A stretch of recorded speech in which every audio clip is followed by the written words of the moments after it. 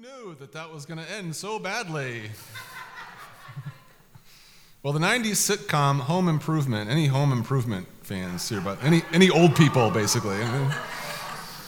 Home Improvement, starring Tim Allen, tells the story of a family man, also named Tim, who stars in a home improvement television show called Tool Time. It's like a show within a show. Each show features a tool demonstration segment in which Tim brings out a new product to demonstrate. Tim's assistant, Al, usually participates in the demonstration, and the demonstrations invariably go the same way. Al does it right, and Tim, who is both overconfident and accident-prone, which is a terrible combination, by the way, overconfidence and accident proneness, he does it wrong. Not only does Tim do it wrong, he does it disastrously wrong, making big messes that on the set that oftentimes involve injuries to guests. The consequences of building something the wrong way can be disastrous. Jesus seems to recognize this. In one of his more well-known parables, he tells a story of two builders constructing houses. One of them builds the house the right way, and one of them builds the house the wrong way.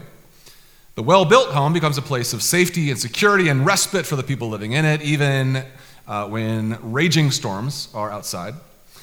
The house built the wrong way becomes a disaster for its occupants.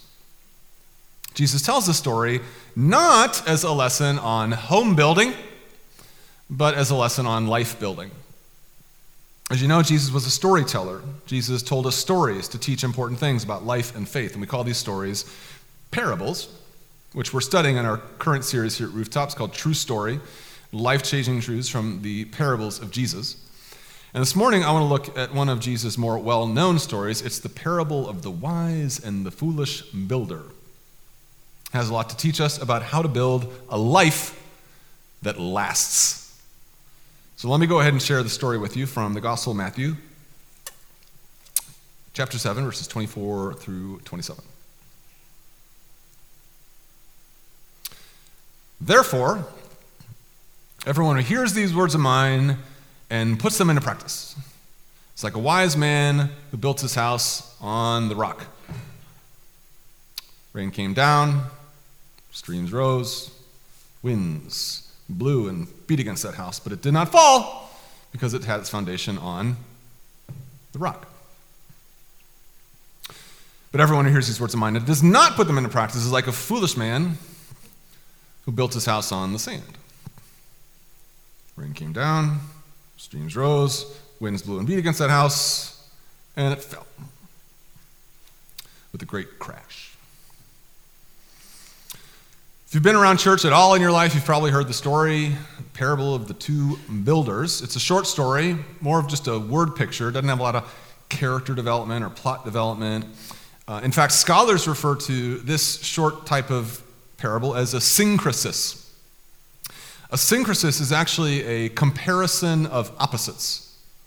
And that's what Jesus is doing here in the story. He's comparing opposites. He's comparing two builders of two houses. One is wise and one is foolish. Jesus does not give them names, but to keep them straight, we're going to go ahead and call the first builder Wise Al. Wise Al built his house on the rock or solid ground. In the ancient world, this meant digging, picking a hole in solid ground, then laying down a foundation of at least a couple layers of stone, and then building the house on top of it. With this sort of solid base, the house would be much better protected from bad weather. As Jesus describes, the rain came down, streams rose, winds blew and beat against that house, but it did not fall because it had its foundation on the rock. Now, just so you know, Jesus' audience would have actually really understood the importance of building houses like this. The Middle East, where Jesus lived and taught, did get a lot of bad weather. You might think in your brain, you might think of Palestine as just a hot, arid, dry, boring climate, but Palestine could be rather tempestuous. Palestine actually gets as much rain over the course of a year as London does. But in London, the rain is spread out over 200 days. In Palestine, it's spread out over like 50 days. So those 50 days of rain, you get a lot of rain in a very short amount of time. Builders knew this. They had to prepare for lots of flash floods that could crop up very quickly. They had to be very intelligent in how they built their homes to withstand those floods. They had to make sure, among many things, the foundations were secure. Wise Al did that. But then, Jesus describes another man. We'll call him Stupid Tim. Stupid Tim does not build his house on solid rock. Jesus says that he built his house on sand. Now that just sounds dumb, right? To build a house on sand is to build a house with no foundation. It is to not care to find solid ground on which to build your home. It is just to build a house on whatever solid earth lays at your feet. I actually suspect, I don't know this for certain, but I suspect that Jesus is actually being funny here. How do we know? Because most people know not to do this. Even if builders do actually build buildings with no solid foundation, most people know that's dumb. People in Jesus' audience would almost certainly be laughing at the image of a stupid Tim erecting a house with nothing underneath it. To do so is to invite disaster. I mean, imagine walking through a housing development, seeing construction workers all around you erecting nice big homes with no foundation underneath them. You would know something is not right here. You might even laugh and gawk and point. You might even scream out at them, I think you're forgetting something. Even when we go down to Mexico, which we go down to Mexico twice a year, to build homes down there in a very impoverished border town, Reynosa. If you're interested in going with us, we will gladly help you get there. It's an affordable trip. It's an important trip. We go down to spring break. We're going down again. But even when we go down to Mexico, everybody knows the first thing you do that first day is lay the foundation.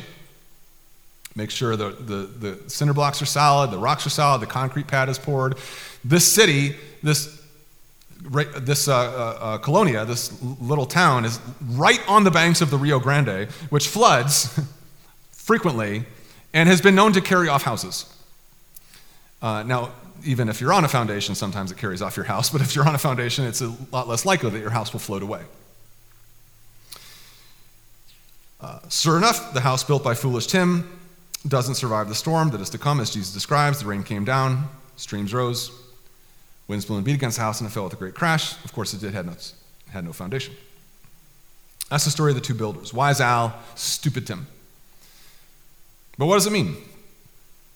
Sometimes it can actually be kind of difficult to figure out why Jesus tells parables. Jesus can be a bit coy in his meaning, but every now and then he just kind of spells it out for us, which he does here. As he says, therefore, everyone who hears these words of mine, puts them into practice, is like a wise man who built his house on the rock, but everyone who hears these words of mine and does not put them into practice is like a foolish man who built his house on sand. So, what's the parable about? The parable is about the importance of obeying the words of Jesus. That's what he says. Anyone who hears these words of mine and puts them into practice. The ESV, the English Standard Version of the Bible, translates it a little bit more literally. It says, anyone who hears these words of mine and does them. The two houses here are metaphors for how two different types of people respond to the teachings of Jesus. Both Al and Tim hear Jesus' words. They're both in church. They hear the same sermon. They might have even been like sitting next to each other, Al and Tim. But while Al goes away and does something with what he just heard, Tim doesn't. And that's what Jesus is going for, obedience. The parable is about not just hearing the words of Jesus, but obeying them. It's not enough to hear Jesus' words. We have to do them. It makes no difference if we hear Jesus' words unless we're willing to do something about it. As the author of James says, do not merely listen to the word and so deceive yourselves. Do what it says. It's easy to deceive yourselves when you're in church, right? It's easy to deceive yourselves. Yeah, I'm in church. I'm listening to sermons. I'm reading my Bible. I must be spiritual. I must be religious. I must be a Christian. It's easy to deceive yourselves under those conditions. But Jesus is making it very plain here. It doesn't matter if you're hearing things unless you're doing something with them. Now, why is it important to obey the words of Jesus? Lots of reasons. We can't enjoy the blessings of living for God. I mean, there's great blessing in living for God, and we can't enjoy the blessing of living for God unless we are practically living for God. We cannot shine the light of Christ into a dark world unless we're living shiny lives. But at least according to the parable, one of the more important reasons to actually put into practice the words of Jesus is that unless we do, we might not survive the flood of God's wrath. That's what Jesus is referring to when he talks about a flood and storm coming. The rains came down, streams rose, winds blew and beat against the house. There's actually a lot of debate among scholars about what that storm refers to. Is it a reference, for example, to the storms of life that we all have to face? We all face storms of life. Some of you are going through stormy seasons right now. Talk to you all the time. I know you are. You're going through challenges, mental illness. You're going through challenges at work. Maybe you lost your job. Maybe you lost a loved one. Maybe you got bad news from the doctor. Maybe you're battling cancer. Maybe you're getting divorced. Everybody goes through storms of life. Maybe Jesus is referring here to the storms of life that we all go through. And if that's true, then the lesson of the parable is that you found your life on Jesus Christ. You found your life on obedience to his word, and he's going to get you through those storms of life. If you live your life based on Jesus as your rock, you can get through anything. Anything. Now, I believe that. I do. God can get you through anything. But we can actually be very confident that that's not the storm that Jesus is referring to here. What's the storm Jesus is describing? It is the judgment of God at the end of time. You see, Jesus liked to talk about the end of the world a lot. Far more than we're comfortable with, honestly. Jacob pointed this out last week. Jesus was a prophet. Jesus was an apocalyptic prophet. And he looked into the future. He saw the end of history culminating with the judgment of God against sin. We like to think of Jesus as a nice, pleasant preacher who told fun little stories. He wasn't. He told scary stories that would make you wet your pants. He is the annoying preacher on the street corner who screams that the end is near. We don't like listening to that guy. When I'm going downtown to go to Cardinals games with my family and I see those guys on the corner, I'm a Christian pastor. You know what I do? I go to the other side of the street so I don't have to listen to those guys. Obviously, God's judgment, not something we like to think about. We don't like to think about God as a judge who will arrive to earth in a fit of violence to judge sin and punish sinners. Who wants to think about God like that? Besides which, many of us here aren't even sure that the earth needs to be judged, let alone by God. I mean, didn't God create the earth? Isn't this kind of all his responsibility, his mess? But anyone who reads the news reports knows that humanity is a deeply wicked species that has mastered the art of sin and violence by our own free will. With the crimes of war and slavery and sexual trafficking and racism and senseless violence and depression and environmental abuse, how can you not think that humanity needs judging for its crimes? But you don't even got to look that far away to see the world's sin. Look in the mirror, right? Anyone who looks in the mirror truly and deeply knows the depth of wickedness that resides in the human heart. I'm as much of a problem to the earth as the next guy is. So are you. God has put up with our wickedness for a very long time. Eventually, he intends to come deal with things once and for all. He will come to earth. He will purge it of sin and restore it to what he was always intending it to be, a moral paradise filled with goodness and abundance, free of sin. But before we get to that, his judgment, his wrath, will come like according to Jesus, storm. And it will be a violent and terrifying affair. The book of Revelation in the New Testament actually describes God's judgment as a macabre bloodbath. Jesus, as the Son of God and a prophet at that, knows this. He knows that's the plan. So he comes to earth to warn us. He loves us too much to not warn us about the coming storm. I mean, if after watching the weather, you knew that a storm system was heading the direction of where your loved ones live, what would you do? You would call them up. You would make sure they knew about it. This is what my mom does. Whenever there's like a line of a storm front, like moving towards Afton, she gets on the phone, she gives us a text, hey, just want to make sure you know about the tornadoes heading your direction. Go down to the basement, grab the radio, grab the batteries, grab the blankets, make sure you grab the chocolate chip cookies that I left for you. That's what Jesus is doing. Just making sure you've seen the weather report. God's judgment heading your way. He loves us too much to not let us know about the terrible storm heading our direction. Yeah, Jesus cares about helping us through the storms of life, but he's mostly concerned about preparing us for the storm of God's judgment. It will be terrible. It will make our battles with cancer, our battles with divorce, it will make them look like light drizzles. He comes from heaven to earth to help us get ready for the storm, capital S, storm. Now, how do we get ready? How do we prepare? Well, that's what the parable is about. We get ready by obeying his words, by being people who don't just hear, but do the words of Jesus. Obedience to Christ is the rock-solid foundation that will sustain us through the final wrath of God. Now, this raises a few questions, though. Questions that are important to the parable, how we might apply it. And with the time I have left, these are the questions I want to address. First, what words? Second, what about grace? Third, but how? What words? What about grace? And how? Let's start with the first question. What words? Jesus says, everyone who hears these words of mine and puts them into practice is like a wise man who built his house on the rock, ...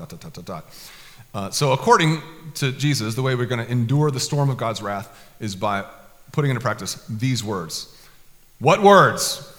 Right? If our future depends on our obedience to these words, tell me now, what words? Well, here I want to remind you of something very important that Jacob said last week. He talked about paying attention to the literary context of a parable. The literary context is what else is happening in the Bible around that passage. Context is very, very important to understanding something. And literary context matters a lot here in this case. This particular parable takes place at the end of Jesus' most famous sermon on the Mount. So Jesus preaches this very important sermon, the Sermon on the Mount, and at the end he says, therefore, everyone who hears these words and puts them into practice. Now, the Sermon on the Mount is a short sermon summarizing Jesus' ethical teachings. In the Sermon on the Mount, Jesus talks about a lot of things. He talks about loving and praying for enemies. He talks about living lives of sexual purity. He talks about marriage and divorce. He talks about not retaliating against people who mistreat us. He talks about not judging other people. He talks about not being anxious. He talks about living quiet lives of prayer and fasting and giving and generosity. The Sermon on the Mount has been studied and memorized and debated and parsed for 2,000 years, but needless to say, it describes a radical level of commitment to following Jesus that leaves no part of our lives untouched. If you read the Sermon on the Mount, which you should at some point during your Christian journey, you should read it, at least a handful of times. Matthew 5-7, if you read the Sermon on the Mount, you'll see that Jesus has things to say about every aspect of our lives, radical things too. I mean, the life that Jesus describes in the Sermon on the Mount is very different from the ones we live. Frankly, Jesus' expectations in the Sermon on the Mount seem so high, they seem so difficult, that after reading it, you start to wonder if it's even possible to do what Jesus has given us to do. I mean, here's just a tiny little snippet from the Sermon on the Mount that Jesus just kind of drops in there. Here's what Jesus says. Jesus says, be perfect. Be perfect, therefore, as your Father in heaven is perfect. Just be perfect. Just do it. Go be perfect. Oh, and be perfect like God is. So be God perfect. Got it? Okay, go. What? How's that even possible? Which raises the next question, what about grace? And we're Christians, we believe in grace. We believe that we're not going to be able to measure up to God's expectations, and then Jesus tells us to be perfect. What about grace? What about forgiveness? I mean, Jesus' simple point here in this story is that it's not enough to hear his words. We have to do them, and apparently perfectly so. Being in church isn't enough. Listening to sermons, not enough. We can hear sermons, we can read the Bible, we can listen to God all we want, but if we don't do it, doesn't matter. Jesus wants follow-through. Jesus wants action. Jesus would have been a big fan of Teddy Roosevelt. Just saw a documentary on Teddy Roosevelt a few months ago, and TR, one of his life mantras was get action. I mean, get out there and do something. Don't be the sort of person that at the end of your life thinks about all the things you wish you had done. Get action, go do them. TR told himself that every day. Get action. TR told that to his kids every day, actually, too. Get action, which is a weird thing to tell your children, if you think about it. Go get action, children. Get out there. Get some action. I think phrases change their meaning over time. I think that maybe was what's happening here. The problem here, though, is what happens when we fail. We all fail, and badly. What if we try to, get action in the morally upright sense of that, to do the words of Jesus, but fail as we will? What about grace? What about forgiveness? And also, doesn't what Jesus say here kind of sort of contradict what the Bible says elsewhere? Like what Paul says in Ephesians 2, 8 through 9. For it is by grace you have been saved, through faith. And this is not from yourselves, it is the gift of God. Not by works, not by action, so that no one can boast. So which is it? Do we withstand God's judgment by his grace or by doing the works of Jesus? Well, Christians have been wrangling over this one for thousands of years. Let me say a couple quick comments. Just so you know, I will solve the works faith conundrum once and for all this morning. You are here to see it, so mark the day. But first, Jesus is well aware of the fact that we are all sinners who need to be forgiven by God. Even the Sermon on the Mount includes an acknowledgement that we are sinners who depend on grace, as Jesus tells us to pray in the Sermon on the Mount. Jesus says to us to pray, forgive us our sins, as we forgive those who sin against us. Jesus knows we're all a bunch of sinners. Jesus knows that we're not perfect. He knows that we will withstand the judgment of God only by his work on the cross. Jesus knew that he came to earth to offer his life as a ransom for our sin. He wants us to know that. He wants us to know that he knows that. But this is important. Jesus did not regard his sacrifice for our sin as an excuse to not live lives of obedience. He knew that would be our temptation. He knew that we would think, oh, well, now I've been forgiven for my sins, now I can live however I want. And Jesus is saying, no, your choices still matter. In fact, now that you are a son or a daughter of God, your choices matter more. How you construct your life now matters more. I've forgiven you for your sins if you believe, but I still want you to live radical lives of love and courage and holiness. It's like how any loving father or mother regards their children. I mean, I know my kids are going to screw up. I see them screw up every day. I've told them, hey, kids, I forgive you. I did forgive you. I currently forgive you. I will forgive you for your sins. But I do want to see you trying hard.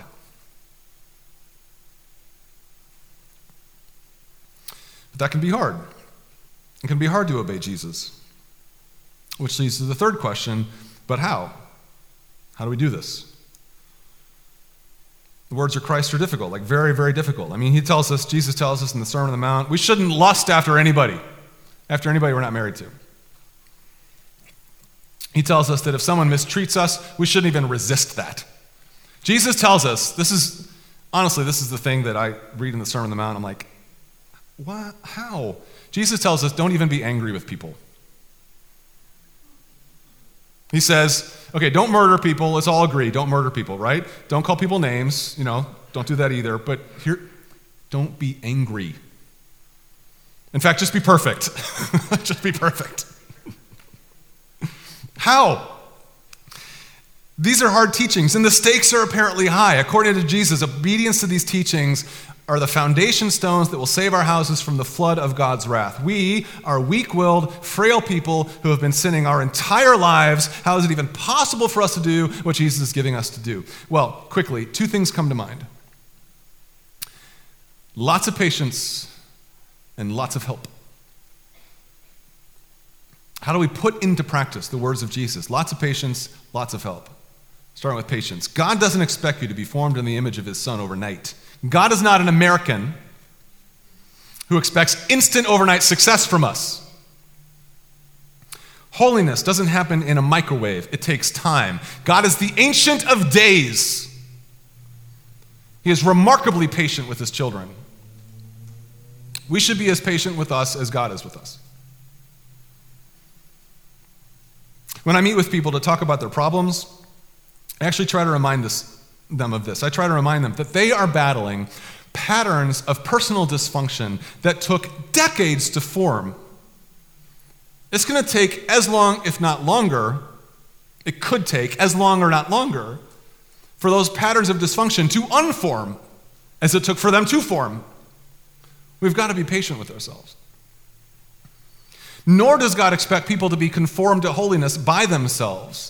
Sanctification, the process of being made holy, it's a team effort. It's a group activity. We need each other. We need the prayers of other people. We need accountability from other people. We need the church. We need their grace. And we certainly need the power of the Holy Spirit. The Holy Spirit is the ultimate other. We're not going to get anywhere without the power of the Holy Spirit. Just like you can't build a house by yourself overnight. You can't become the sort of person who follows Jesus by yourself overnight. You need time. You need others. Which brings up a couple application questions that I think are worth asking ourselves. First, am I giving myself time to learn to obey Jesus? Am I in this for the long haul? Or am I just having a religious phase right now? Growing into the likeness of Jesus Christ requires a lifetime of discipleship. It's not going to happen during a religious phase. Am I giving myself enough time to be formed in the image of Christ? And also, am I getting the help I need? Am I surrounding myself with good people who can help me build my life as I help them build theirs? Am I getting the professional support that I need? The counseling, the recovery help? Am I in a small group? Do I have someone challenging me with the Word of God? Am I fasting? Am I praying for the Holy Spirit to give me strength and power where I have none? Or am I trying to build my house by myself and overnight? That can't be done. That's what stupid Tim would do. It won't stand the flood. It will come crashing down. You will come crashing down if you try to build your house that way. And it won't be funny. It won't be like a funny moment in a sitcom. It'll be a disaster.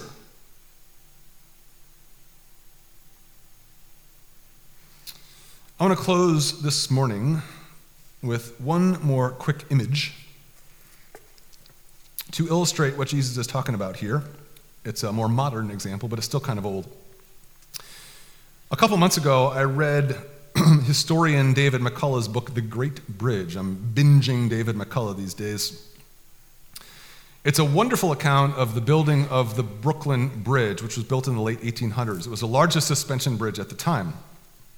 The bridge was designed and built by the Roebling family and thousands of workers, thousands of immigrant workers, many of whom actually died in the construction of the bridge. Now, although building the whole bridge was hard, by far the most difficult part was building the two towers on solid foundation. The bottom of the East River, you might be surprised to know this, it's not like concrete. It's silt and sand and mud and even sewage. To withstand the massive weight of the stone towers and the bridge itself, for as long as they wanted the bridge to last, the Roeblings knew they were going to have to dig deep down to the bedrock. But they didn't know how deep the bedrock was. They didn't have the instruments that we now have to figure out how deep they needed to build. They just had to dig with shovels and pickaxes. They didn't have backhoes or earth movers. Plus, here's what blows my mind, they had to dig under the river. Now, the way they did this was ingenious. They actually submerged an upside-down chest, a French word for chest, the caisson, an upside-down caisson, which is about half the size of a football field, and it had no bottom, and they submerged it underneath the river, moved it down to the bottom of the river, and then pumped the water out, and then pumped air back in for workers who worked inside the caisson. And the men would enter this chest from a tunnel above, and they would dig the earth out from the floor of the caisson, hauling it out through the top in barrels. Meanwhile, workers on top would stack huge blocks of granite on top of the chest, forcing the caisson deeper and deeper and deeper into the earth. After many years of digging, several tragedies, the caisson reached the bedrock at 44 feet underneath the river on the Brooklyn side and 77 feet underneath the river on the Manhattan side. And then they filled in the caisson with cement, and it became the foundation. Now, according to the account, building the rest of the bridge, despite the difficulties, was comparatively much easier compared to setting the foundation. The whole project was completed with exquisite ingenuity and a very expensive commitment to excellence. But it's those well-grounded towers that hold it together. It's the towers that hold the tonnage of platforms stretching the 600 feet across the river. It's the towers which support the massive stretch of cables holding up the street and the train tracks.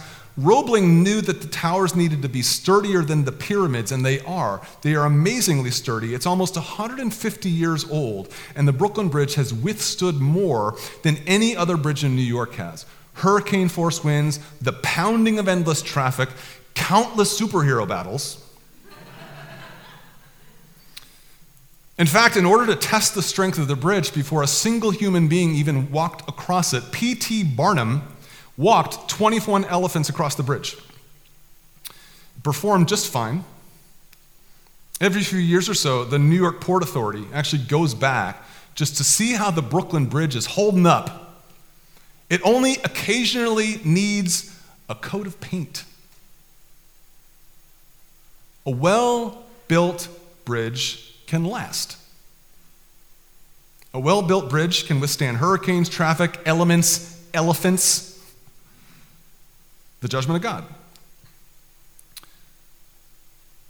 So can well-built people. Well-built people can withstand anything if their lives are built on bedrock. Cancer, divorce, death, unemployment, judgment.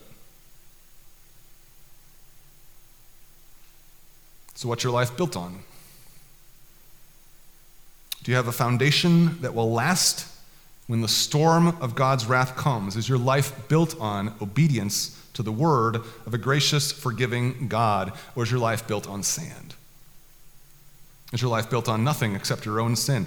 Are you looking down the barrel at a tool time like disaster? Or is the house you are building one that will stand the test of time and the wrath of God? If it isn't, it's not too late to start digging. That storm coming soon. Jesus is furiously trying to get a hold of you to let you know about the storm system heading your way. But it's not here yet. There's still time if you want to get ready for the storm system, which is coming. Jesus' instructions are simple. Hear his word and do it.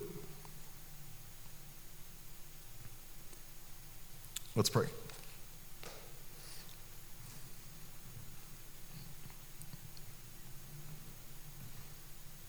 Father, I thank you that your son Jesus was not the pleasant preacher who we might have preferred. He told scary stories about the end, about storms which are coming and will rip our houses and our lives to shreds. He told these stories because he saw things that we don't see. We're blind. We don't see these things. Jesus saw a future of judgment. Jesus sees the reality of our sin. Jesus sees the hope of heaven. And Jesus knows that you are successfully preparing the earth for what it was always meant to be, a paradise, free of sin, filled with love and peace and truth. And in order to get to that, we've got to endure the storm of your wrath, which is coming. Sin needs to be dealt with, purged, eliminated, punished. That means us. We are the sin in the world. We are the ones who have defaced the goodness of your creation. We are the ones who have picked wars unnecessarily with each other. We are the ones who have enslaved one another and mistreated each other and judged each other and ruined our bodies and aborted our children. That's us. How can anybody not think that we need to be judged? That we don't need to be judged? So thank you for your Son who came to warn us of the coming storm. We know that we're not going to be perfect. And that's why we believe in grace. But we also know that